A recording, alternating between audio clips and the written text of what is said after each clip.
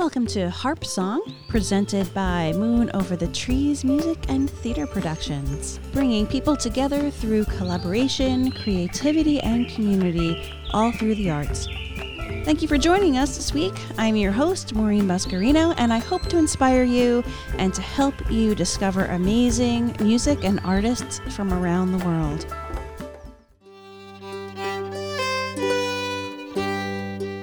Today is harpist Eileen Gannon. I first met Eileen at the University of Limerick's Irish World Academy of Music and Dance.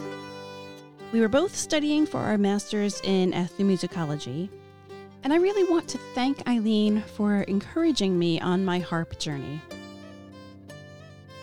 Eileen grew up in St. Louis, Missouri, where her parents, Helen and PJ Gannon, who are from Ireland, wanted to make sure their children learned how to play and dance in the Irish tradition. St. Louis Irish Arts was created with the motto, "From generation to generation." Established in the 1970s, it has become a center of learning Irish music and dance, attracting some of the finest Irish traditional musicians in the world to teach. Eileen and her family are passionate about teaching Irish music and dance to the next generation. Eileen is the head of music education at SLIA and is a well-respected harpist in the tradition. Make sure to pick up a copy of Eileen's newest solo album from 2017, The Glory Days Are Over. In this episode, we're going to discuss Eileen's newest album with fiddler Robert Ryan. It's called Down the Rocky Road. This album primarily draws inspiration from the Petrie's Complete Irish Music, a publication featuring over 1,500 tunes collected in Ireland between 1850 and 1860, and from the music of Sliabh Luachra region in Ireland. On this album, Eileen wanted to let the harp sing. She would find the harp resonating with the tunes, making the overtones and harmonics of the harp really shine. Right now, we are listening to the opening set of tunes from the album, Down the Rocky Road, The Goodfellows, Bristy Brendan, and the Cauliflower Jig. Enjoy my chat with Eileen Gannon. Eileen, thank you so much for being here with me today. You really helped me down my harp journey, so I really need to thank you immensely for everything that you've brought into my life. So thanks for being here. How you doing? I'm doing great. Thank you for having me. Oh, excited to talk to you. Yeah, me too. So I mean, honestly, I really wouldn't be here if I hadn't bumped into you. It's been studying with you at the University of Limerick's, the Irish World Academy of Music and Dance. When you were there, you were studying for your master's in ethnomusicology, just like I was. But you had just won the All-Ireland Harp Championship, I guess the year that we started there. Music is such a huge part of your life and your family. I was wondering if you could paint the scene of how you got into Irish music and the harp. So my parents are both from Ireland. They're from Limerick City and Dunmore, County Galway, and they moved here in the 60s, and not with the intention of staying here. They were just going to come for a year and then go back to Ireland. But then my dad got a job he couldn't refuse. And so they were here, and my mom started worrying that we were going to lose our connection with Irish culture. So she said, all right, the kids are playing Irish music. And that's the end of it. And she just sort of found people to teach us anywhere she could find them, sent us to Suzuki violin lessons because it was learning by ear, and she figured that would be a good substitute until we could get actual Irish music lessons. We all played fiddle. And then when I was 7, my mom decided that she wanted to have a harp in the living room. And she said, "You're going to play the harp." I said, "Okie doke." And we went to the harp teacher, and she said, do you play any other music? And I said, yeah, I play the violin. And she's like, okay, well, you're going to stop doing that. And I said, okay, because I had no love for the violin. I didn't think I sounded good. Wasn't that into it. And she didn't want to compete for my practice time. Yeah. Which I think in hindsight, she was absolutely right about, at least with the 7-year-old anyway. Right. How much attention can a 7-year-old really have? Right.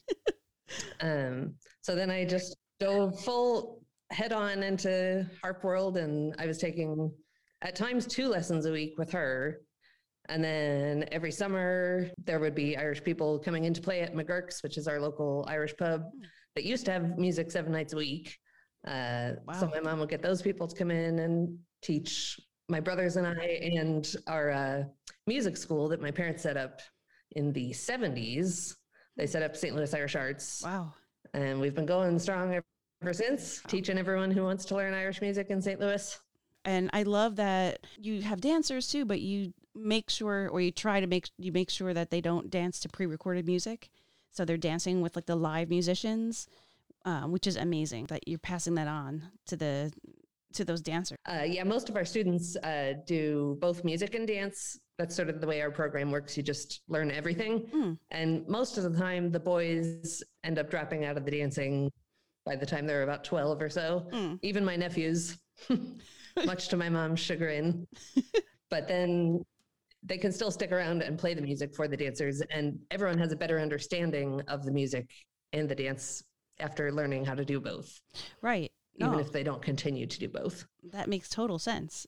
That absolutely, that whole kinesthetic, feel for the music and really like internalizing it. That's so important. Definitely. Exactly.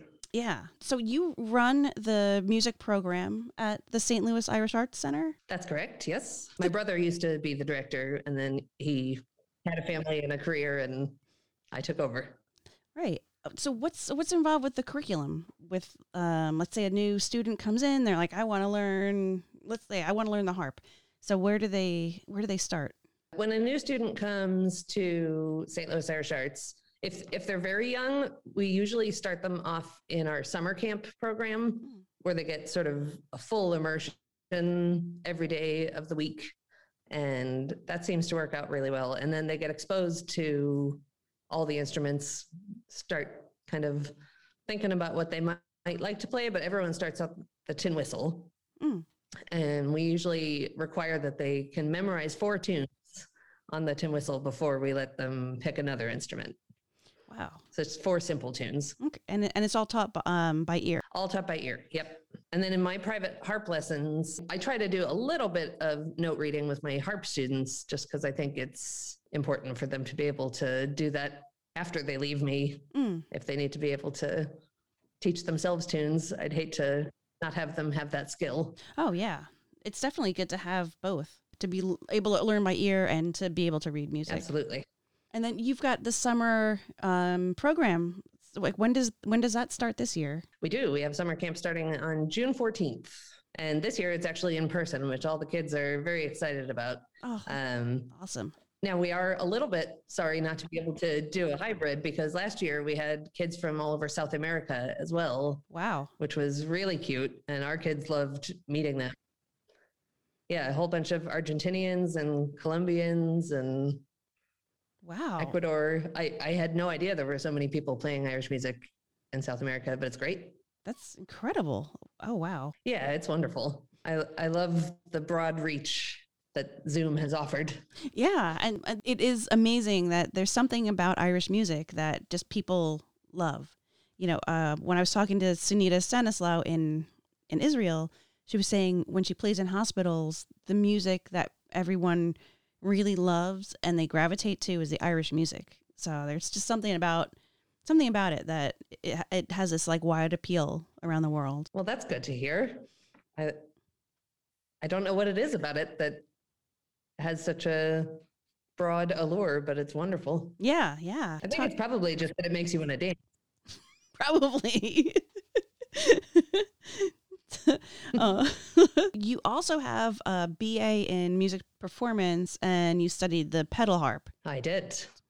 It was very, very good for me because I had never really pushed myself as hard in the classical genre as I had with the Irish music, but I had no choice but to push myself when I was doing my BA.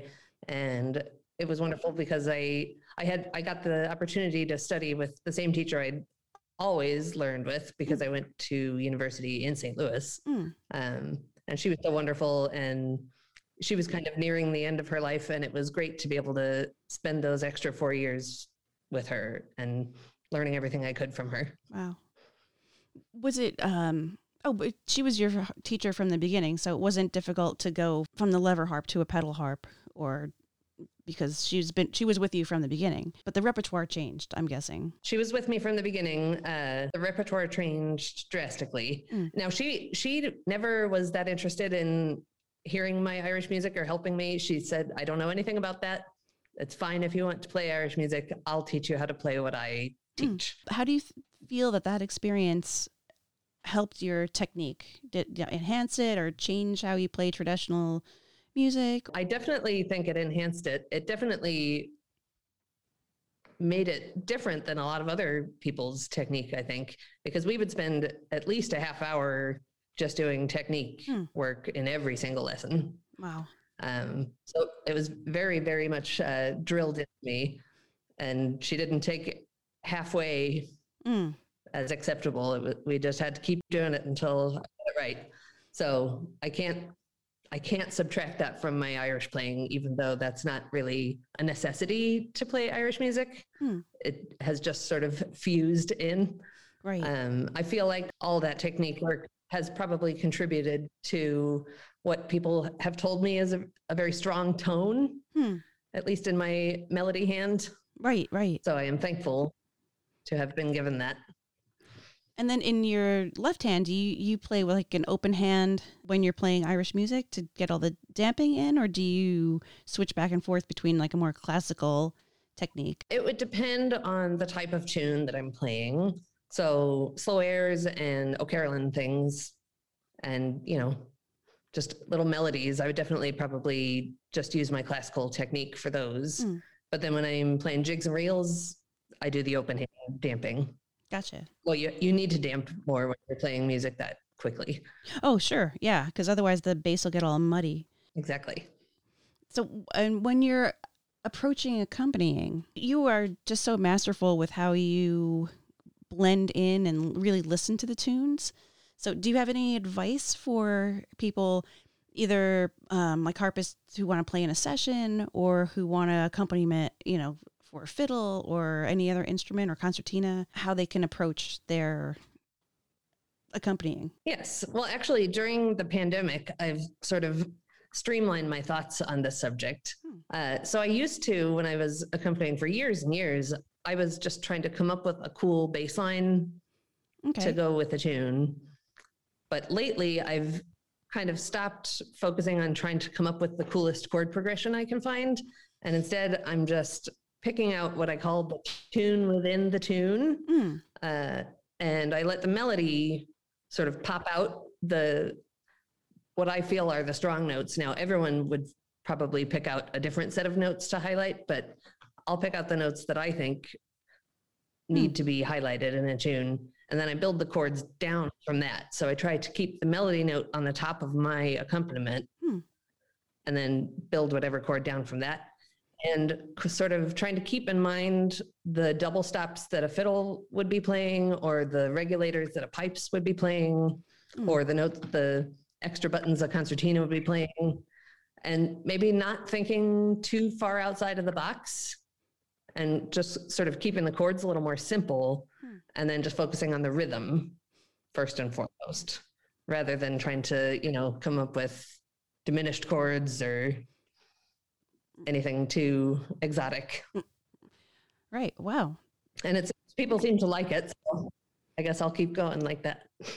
Yeah. I mean, I guess a lot of harpists, when they started, maybe they're listening to a lot of those old piano recordings with like, that kind of boom chuck kind of, you know what I'm talking about, right? So Absolutely. It's more interesting, like what you're talking about. You're really listening to the tune. Yes. And another reason that I sort of ended up taking this path is because when you're playing in sessions, you're very rarely the only accompaniment instrument because guitar players are, they're everywhere, and there's so many good ones. And just because you're not going to walk in and say you're a harp princess and just let me do my thing. You have to cooperate. Right. So I figured I got so tired of playing chords that clashed with the guitar player's chords. Right. That's why I decided to start trying to do this. If you just play the same note that is in the melody, you can't be playing a wrong note. True. And so you're just highlighting that note, and whatever chord the guitar player wants to play over it, that'll be fine as well. Because you're not going to be doing anything that clashes. Right, right. And the nice thing about the lever harp is, when you're in a key, you're in a key. Like it's, you know what I mean? Like the whole harp is in that key unless you are doing a fancy tuning or whatever. But, so the odds of you hitting the right note are a little bit better than on like a piano or something, Greatly increased, yes. But, and then you do more of like open, like fifths, tenths, octaves, like open intervals with your. Exactly. Yeah. I would almost, I do play the third of the chord fairly often, but I would leave it out quite a bit as well. The more open, the more likely you are to just blend in. Right, right. So speaking of sessions, can we talk a little bit about session etiquette for people who may not know? So I don't know if you don't just walk into a session and say, hey, I'm here. No. Well, so if we're talking the bare basics of session etiquette, if you're not with your own friends, if you're not with people that you know, typically you would just kind of make your presence known, and they'll know right away because your harp is enormous. And you kind of just sit around and wait to be asked to play. That's been the rule is my whole life anyway. Usually you might know somebody there, otherwise you wouldn't have shown up, and they'll be the ones to ask you to join in. And then once you do start playing, not to go too wild at first so that you can kind of ease them into the idea of having a harp in the session, because not everyone is used to that. They don't know what to make of it. They don't know what's going to happen to their session sometimes when they see a harp walk in.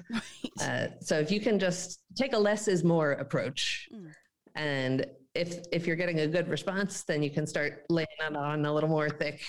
I would say the best thing to do, especially if you're accompanying, which you're going to be doing a lot of if they're playing high-speed jigs and reels, unless you just have a massive repertoire and arms of steel.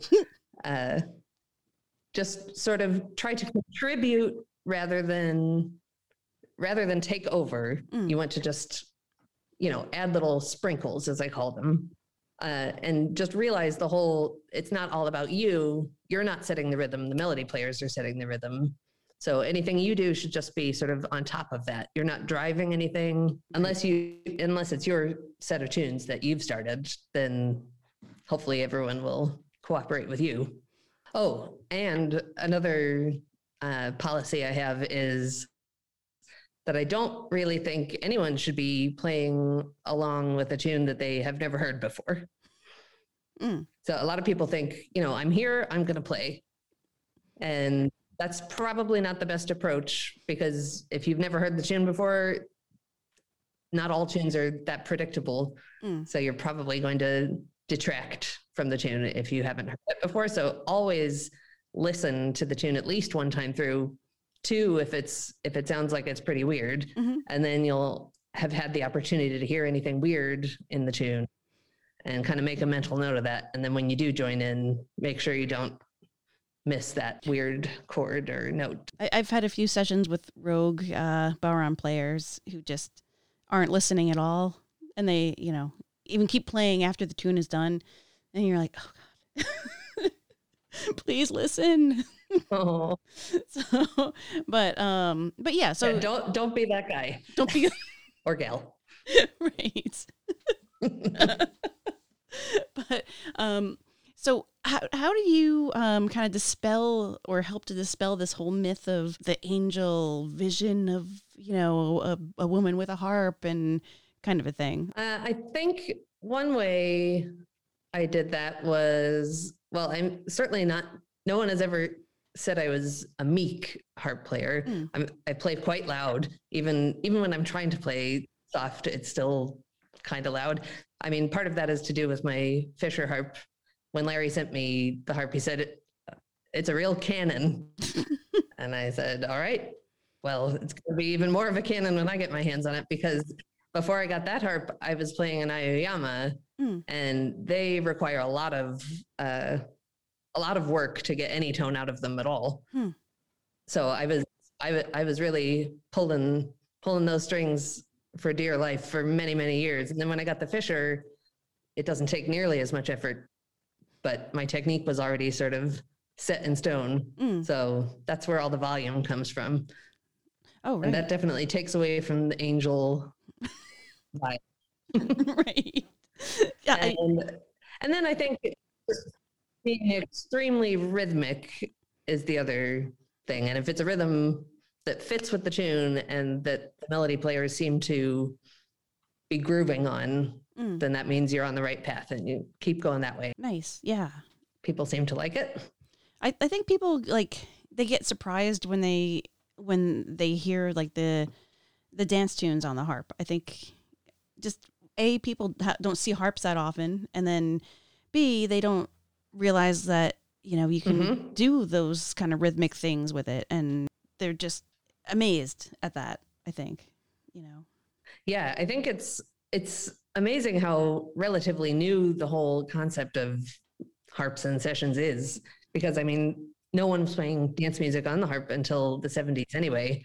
And those ladies, I'm sure, were going to sessions and their particular crew understood. But anyone who didn't have harps, which was most other people, it's still sort of a foreign concept for them. Even though, gosh, in Ireland, I don't even know how many people are playing.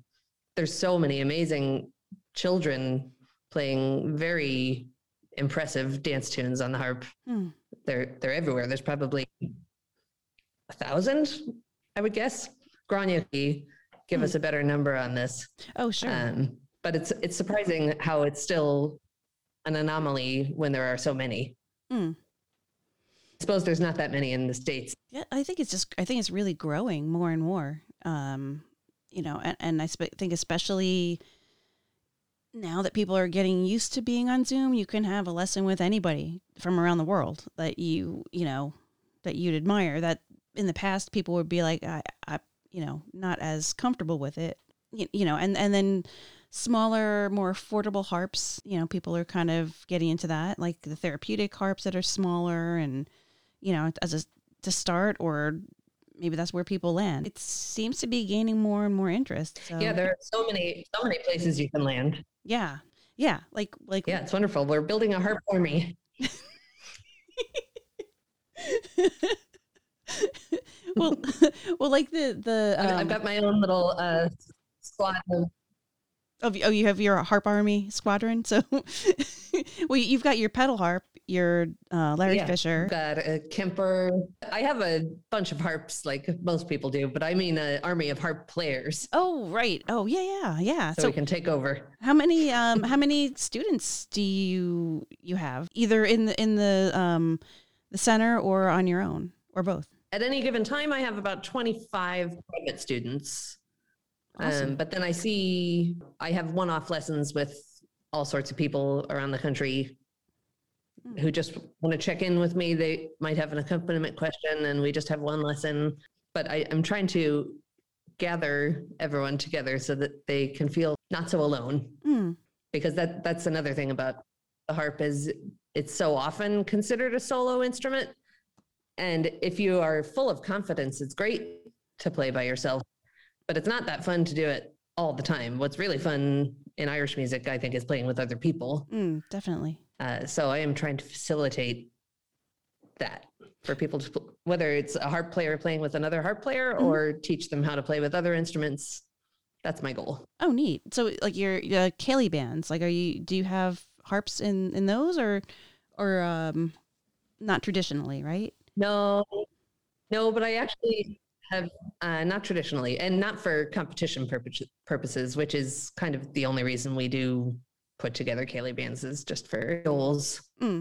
But I have taught harp players how to play the piano so that they could be in the Ceilidh band. Oh, yeah. I teach them the accompaniment on harp first, and then move over. Nice. Yeah, I started on piano, so I think for me going from piano to harp was a little easier of a transition than maybe someone who went from like guitar to the harp. Maybe, I don't know. Definitely. Well, the piano is the best instrument to transition from for anything, I think. Yeah. Especially because you get used to both, like reading both clefs and yeah, independence of rhythm and all too. So anytime I've had a student start with me who'd already had a year of piano, it's been just smooth sailing right from the outset, just because of that wonderful foundation that the piano gives you. Yeah, definitely. I think it just kind of teaches your brain how to categorize things. Yeah, I mean, it's a lot to pay attention to. Like from classical piano, you have to sit a certain way. You have to, even before you touch the instrument, there's like a list of things that you have to do: posture, hands. Then you're reading music, and you maybe have the metronome going. But I found going from that to Irish harp, this kind of relaxing. It was very relaxing for me, and then learning by ear, it was a total, a different part of my brain working. And I just found it really refreshing, kind of freeing in a way, learning things by ear and kind of making it my own. I mean, I'm sure you teach your students how to pick out accompaniments on their own. I do. That's interesting to hear you say that you found the harp more relaxing, because that's the one thing that piano players have told me when they switch to the harp, because you're not landing on anything. Instead, you're just coming out into thin air. They find that a little off-putting, as the security of just landing on something stable is gone. Interesting. But I guess in the harp, you have to have that stability before you play the notes, and then after you play them, you just have to hope for the best. Try not to hit other notes that you didn't mean to. Exactly. So you are working on the harp ensemble that you want to do in the coming years, or this year, or? Well, yes. I mean, I haven't been doing that for the past year and a half because we haven't been able to get together. But right. Yeah, I do usually have a harp ensemble or several. Sometimes I'll have a separate adult one and then one for the teenagers. So the teenagers, they're going to be more interested in playing the dance tunes, and then we might throw in a pop song. I have to dig deep to figure out what's even popular these days that they're going to resonate with. Right. And we usually are able to come to some sort of agreement, because I don't always agree with the quality of their choices. I totally get it. Because I'm like, you guys have to pick something that has an actual melody line, or it's not going to work. So what are some of the tunes that your go-to tunes for beginners? My beginner repertoire, it sort of varies. So it depends on how interested in Irish music my students are. Some of them are not at all. Some of them come to me just to learn how to play the harp. And for them, I will usually do the Suzuki book. I've only just recently started using the Suzuki book, but it's amazing how many skills they can develop out of just that first book, especially with the left hand. Wow. It's kind of amazing the progress that they make with that structure. But then if they're here for Irish music, if they're part of St. Louis Irish Arts, Eleanor Plunkett is definitely an early one. Brian Boru's March, just because I feel like it's a requirement to play that.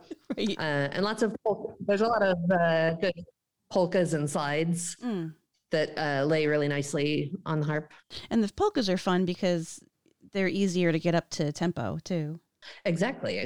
When you're picking out tunes, do you sometimes get your inspiration from like a fiddle tune, and then you kind of try to get that sound of the fiddle onto the harp? or a concertina? Like if you hear a concertina playing a tune? Yes. In St. Louis, we're a rich fiddle town. There are so many really, really good fiddle players everywhere. So I have definitely started to, well, even my brother, who's a fiddle player, very nice fiddle player, he was sort of the first one who started making me figure out how to do accompaniment on the harp. And he didn't play an accompaniment instrument, but he was hearing what he wanted to hear in his head. And he would just sort of like sing it to me and have me figure it out. So I think I've been kind of thinking like a fiddle player almost the entire time I've been playing music.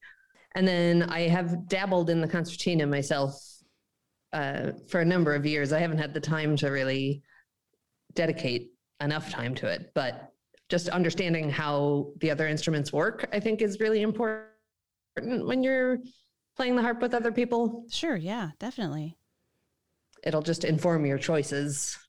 Like trying to emulate the sounds of the fiddle or the concertina on the harp. I mean, that's where you get a lot of those, like the trebles and things like that, right? And other effects that you can do. Exactly. And a huge inspiration for me also is the playing of Mihal O'Reilly. He's definitely the best, if not one of the best concertina players alive today. And his rhythmic approach to tunes, like he sounds like he's accompanying himself the entire time. Wow. Because he's doing such amazing, complicated things. But I've definitely tried to replicate his rhythm in my playing. I would say he's probably one of my biggest rhythmic influences. Oh, that's awesome. Yeah, I think it is great to like have the experience with the other instruments also. Just like you were saying, just so you can understand how they're playing certain notes and, you know, listening to other players, you know, like guitarists who listen to pipe tune and try to translate that to the guitar, or with the concertina when you're playing the grace notes and stuff on the concertina, playing the double stop on the concertina and then trying to emulate that on the harp. It creates like some really cool different sounds, you know? Well, you know. So but yeah, so competing. You've been competing in Irish music since you were what, like 10 or so, or how old were you when you first started? Yeah, I suppose I was probably around 10 when I in dancing. Yeah, we would go to Chicago once a year for the there. Oh, in dancing as well. Yeah. Well, I stopped competing in dancing when I was about 16 because that whole scene started getting very strange. Was it the hair? I wasn't willing to start wearing wigs in order to dance. That wasn't something I had signed up for. Yeah. So, but I still love dancing. I don't do it as much anymore. I don't really have the opportunity to do it anymore. Maybe sometimes in the summer we have a visiting dance teacher. I'll come in with the kids and try to learn a few steps just to see if I can. Well, it's cool. And do you ever like do like little dances or dance steps with your harp students so they can, if they're having problems with a rhythm or feeling, you know, any of the dance tunes at all? Yes, definitely. Well, lately, because I've had to sort of rethink what is possible over Zoom, for our group classes, I've been trying to teach the little ones how to identify what kind of tune they're listening to. And fortunately, because they all know how to dance, I'm like, which step would fit with this tune? That's how you figure out what kind of tune it is. And they're like, oh, well, that's easy. And so that is one huge advantage of having at least a rudimentary knowledge of the dancing, just like having a rudimentary knowledge of other instruments. Right. The more you know about the whole culture, the more it makes sense, which I guess is St. Louis Irish Arts' motto. The motto is to like pass it on to from generation to generation. Exactly. Your mom was named the top 100 Irish Americans by Irish American magazine, and awards for the North American Fest Commission. You played at the Library of Congress. Just incredible. That is all thanks to my mother's persistence and dedication and energy, which knows no bounds. She's turning 80 in August, and she's still not out of energy. She said something to me the other day. I just went over for a cup of tea, and she said, "You know what, Eileen? It's a man's world." And I said, "I know, Mom." I said, "Did you just figure that out?" And she said, "Yeah, I didn't really pay any attention to any men trying to tell me what to do. I just did what I wanted, and I'm just now realizing it." And I thought it was the funniest thing. She sounds amazing. But I guess it is possible to just ignore everyone and do what you need to do. True. Yeah. I mean, and your center is like growing and growing. How many students do you have like in the program?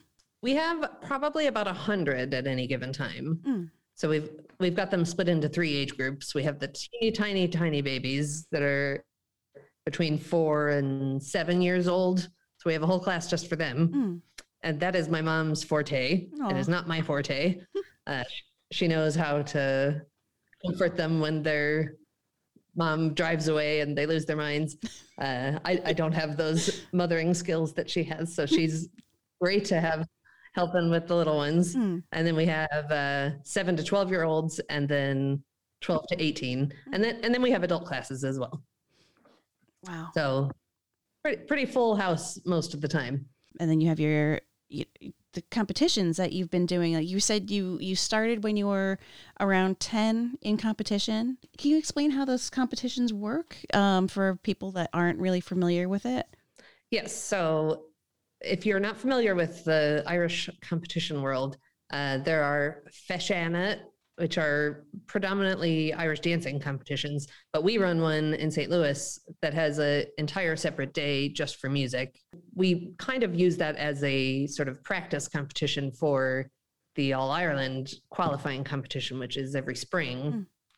That one, there's one in the East Coast and one in the Midwest, and they just sort of move around to different cities in the Midwest, which is also great because the kids get to meet other musicians from other cities. And you know, until they go to one of those, they think that they're doing something that is only happening in St. Louis for them. They don't realize that it's a worldwide phenomena. So it is really important for them to kind of get out and see other people doing it elsewhere.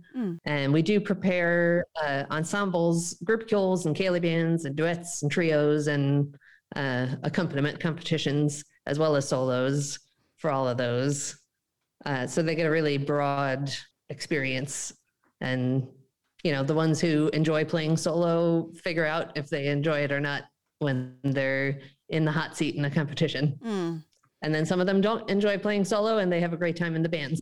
Yeah, competitions are so stressful. They're awful, really. Yeah. But they do give you something to work for. True. No more than, you know, a performance. Right. Oh, definitely. Or it's just as stressful as when you're in music school and then you have your end of quarter adjudications in front of all your professors, you know, or something like that. It still is nerve-wracking, but I think it kind of, I think it pushes you further than you probably think you can go. Exactly. You need something like that, I think, to get you that little bit farther. You have to prepare for it. There's so many unknowns. But you can only control what you can control, like practicing, making sure you're in tune, you know, making sure that you're working on your technique and your memorization and all. And then you've got whatever you can control. Things are always going to go kerblooey, like around you, like someone sneezing in the middle of your song or someone's phone accidentally going off or something. But you got to keep going and concentrate on your training. Exactly. That's another thing that I try to instill in my students is keep going at all costs. Like you got on the school bus and it's not stopping until you get to school. So just stay going no matter what happens along the way. It might be a period of silence or a period of wrong notes, but just not stopping, I think, is a really important skill to develop because our human instinct is to go back and fix our mistakes, but it doesn't actually undo the mistake. So there is no point in going back and fixing it. You're better off just not really acknowledging it and just try to keep the rhythm going at least, because at least in Irish music, the rhythm is the most important thing anyway. So just not breaking up the groove that you've established, I think is a really important thing to push yourself to do, and competitions and performances are a good way to do that. Sometimes people won't even notice if you made a mistake. If you, like you said, if you just keep going. Exactly. Because when I was little, I used to, throw my hands up in the air, or I'd like slap the strings or make a face. I want to talk to you about the bands that you're playing in and the projects that you have coming up. I have just released an album with my partner, Robert Ryan. He's a fiddle player, originally from London, but now living in St. Louis. And we had started this project before quarantine set in. So this is the first track off the album, Down the Rocky Road, with fiddle player Robert Ryan. It's 3 marches. The first one is officially a march. The second one is actually a 9/8 march that was in Petrie as a slip jig. And the last one is a jig called the cauliflower jig. And I said, well, we have to learn that one because I'm a vegetarian and I love cauliflower. So there's no way I'm not going to be playing the cauliflower jig. So enjoy.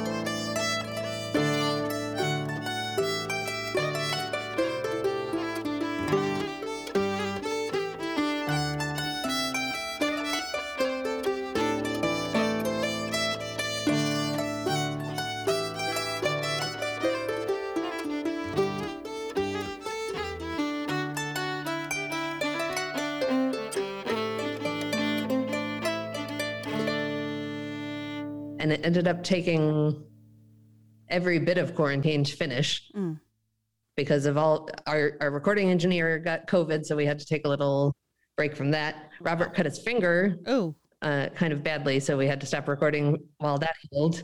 But it ended up sort of evolving quite a bit over the 2 years that we were working on it, because it was originally going to be much more like a typical Irish music album with, plenty of jigs and reels and things. But it just so happened that we were digging around in the Petri collection, just sort of flipping random pages, looking at tune titles or keys or rhythms just to see what sounded interesting, and found so many that seemed to fit together in a really interesting way that we ended up building these sort of strange sets of very old marches and mostly things that have not been recorded before. So we're very excited about it. Oh, awesome. And I definitely developed a lot of ideas about the approach I took to them. Because they were marches, I didn't think they wanted to be busy. And because they were so ancient as well, some of them are from the 1700s, just sort of letting the harp really ring. So the accompaniment is extremely sparse on a lot of them, but it's intentionally sparse because we found all these interesting things happening when we recorded. We'd stop, and you don't stop the strings when you're recording on the harp. You just let it ring and then let the recording engineer kind of taper it off himself post recording. Okay. And all these ghost notes were appearing. It was almost like you could see them hovering in between us, notes that I had not played, but notes that the harp was turning into. Cool. There was a lot of interesting sound discoveries. So we tried to kind of amp those up as much as we could. So I think it's sort of a kind of a trippy album.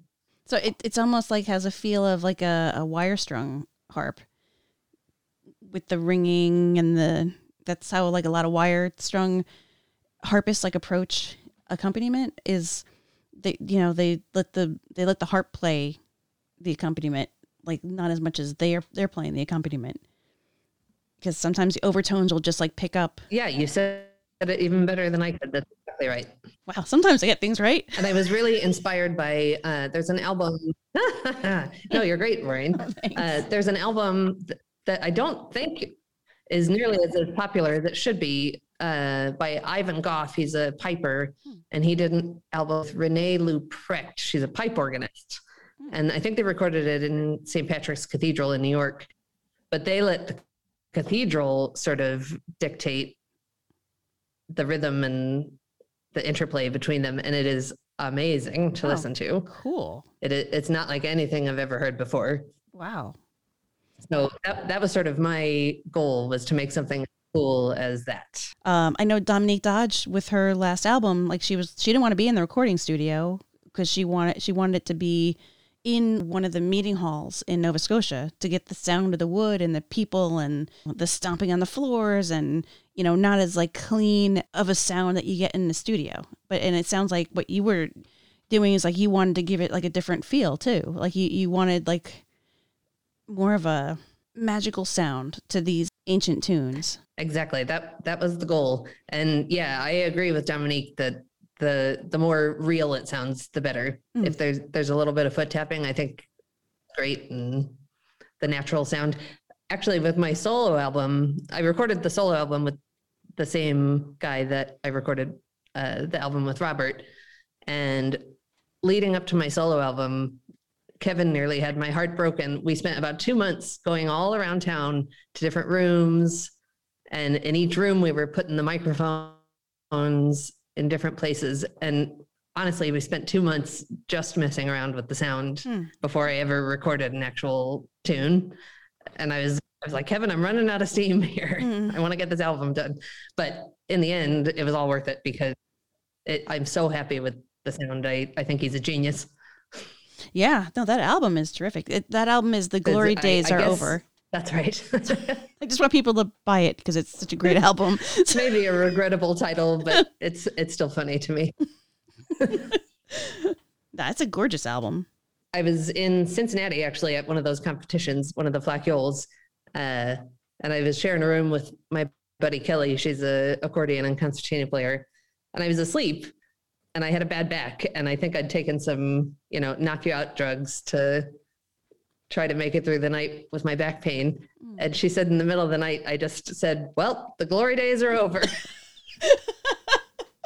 And she told me the next morning.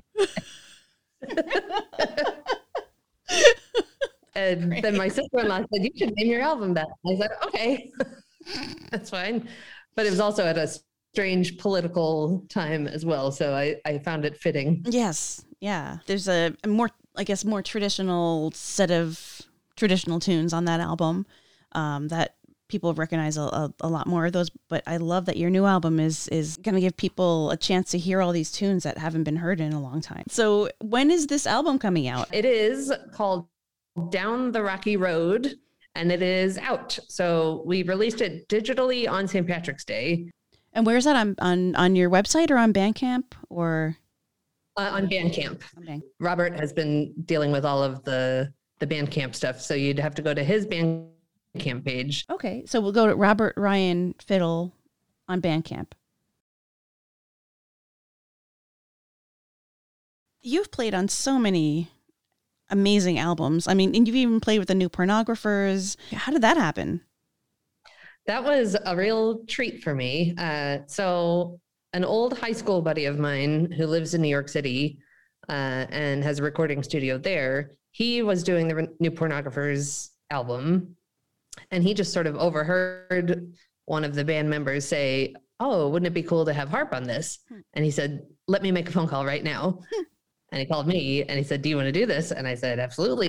Do I have to get my harp to New York? And he said, no, you can just record it there and Dropbox it to us. I hadn't even heard of Dropbox at the time. I didn't know that was possible. So Kevin, again, my recording expert, he recorded it and we sent it over. And then I think they used the song that I played on in a Jennifer Aniston movie. Oh. And I was watching that on Netflix randomly and I was like, oh, that's me. That's so cool. That's great. And then when they came to St. Louis, I said, any chance you want to have the harp part played live at your St. Louis show? And they said, yeah, that'd be great. So I played with them at a venue called The Pageant here in St. Louis, and it was really fun. And at the time I thought maybe I'll be a rock and roll harpist. Maybe I'll just play with all these cool bands, but it didn't end up turning out that way, but it was very fun to be a part of it. That was really actually cool. Meet them in the end. Yeah. Oh, that's so cool. You have an album with your brother that it's harmonica and harp. So harp and harp. Oh no, I'm sorry. No, that was with your dad. I'm sorry. Yeah. That was so sweet that you recorded that with your dad. Yeah. And he was saying the other day, my dad is 90 now, and he wants to put out a new cover for the album. Oh, cool. He's like, I'm not very happy with the cover. I think we should do a new cover. It's so cute. Is that album still available? I don't think that one has ever been available digitally, and I think it's actually sold out of hard copies, but I think there are definitely plans to get it out there in a more accessible way. Nice. That's so cool. I guess the only thing we really didn't talk about that much was how we met at the University of Limerick, the Irish World Academy of Music and Dance, and we were both studying ethnomusicology. And I definitely want to thank you for starting me on my harp journey. It really has taken me to places and let me meet people from around the world that I never would have been able to without your help. So thank you for that. Well, I'm very honored to have played that role in your life. It was a great year, wasn't it? It was an awesome year. But how did you end up studying at UL, studying ethnomusicology? After I graduated from undergrad, I was just sort of, bobbing along, teaching harp lessons and living in my apartment. And my harp teacher, my Irish harp teacher, who I studied with most summers as a teenager, Tracy Fleming, I think UL had only just been doing this for a couple of years at this point. She said, they're doing this ethnomusicology degree. It's only a year. Why don't you do it? That sounds pretty fun and interesting. And, a little bit of credibility might come from it. So I said, yeah, I'll do that. know what to expect. I'd never even thought about ethnomusicology before then, but I'm so glad I did. Like you said, you met so many people. It's a great environment to be in. Definitely. Yeah, that's probably where I got most into my session playing, was that year at Nancy Blake's with Tony and Darren and Matt. We had a ball just playing every night in one pub or another, and they seemed to not be averse to the harp joining in. So it was nice to feel comfortable with such amazing musicians and be able to explore and develop my style and everything.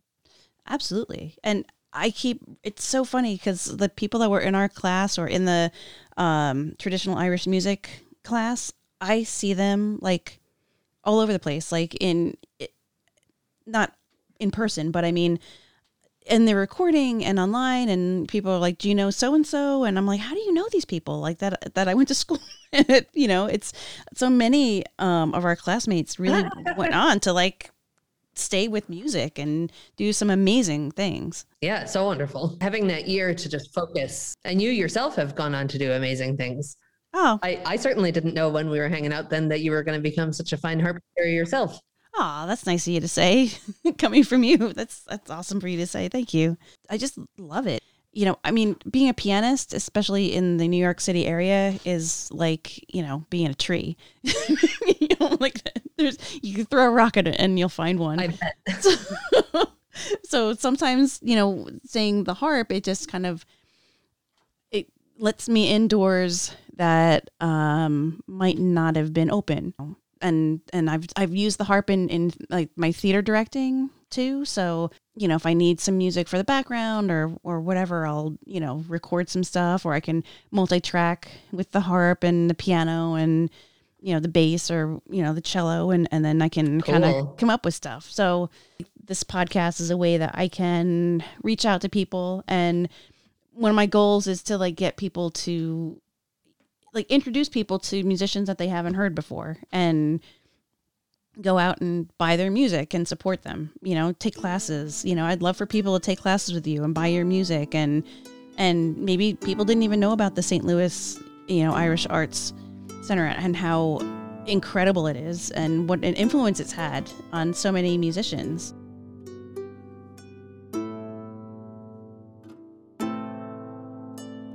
In addition to all the, you know, your music skills and teaching and performing and recording, you somehow find time to do your workout at home with Eileen. So if you could tell people a little bit more about that, that'd be great. Yes. So I have been teaching group fitness classes since undergrad, where I sort of fell in backwards into that career as well. When my teacher broke her ankle and she said, "You have to teach for me." And I said, "I don't know what I'm doing." She said, "It doesn't matter. Somebody has to teach it." And so I just started teaching group fitness and I got kind of into it, and then I got certified. And then even when I was at UL with you, I sort of got a job teaching in the gym there on the side. I think I was making, you know, $3 a class or something.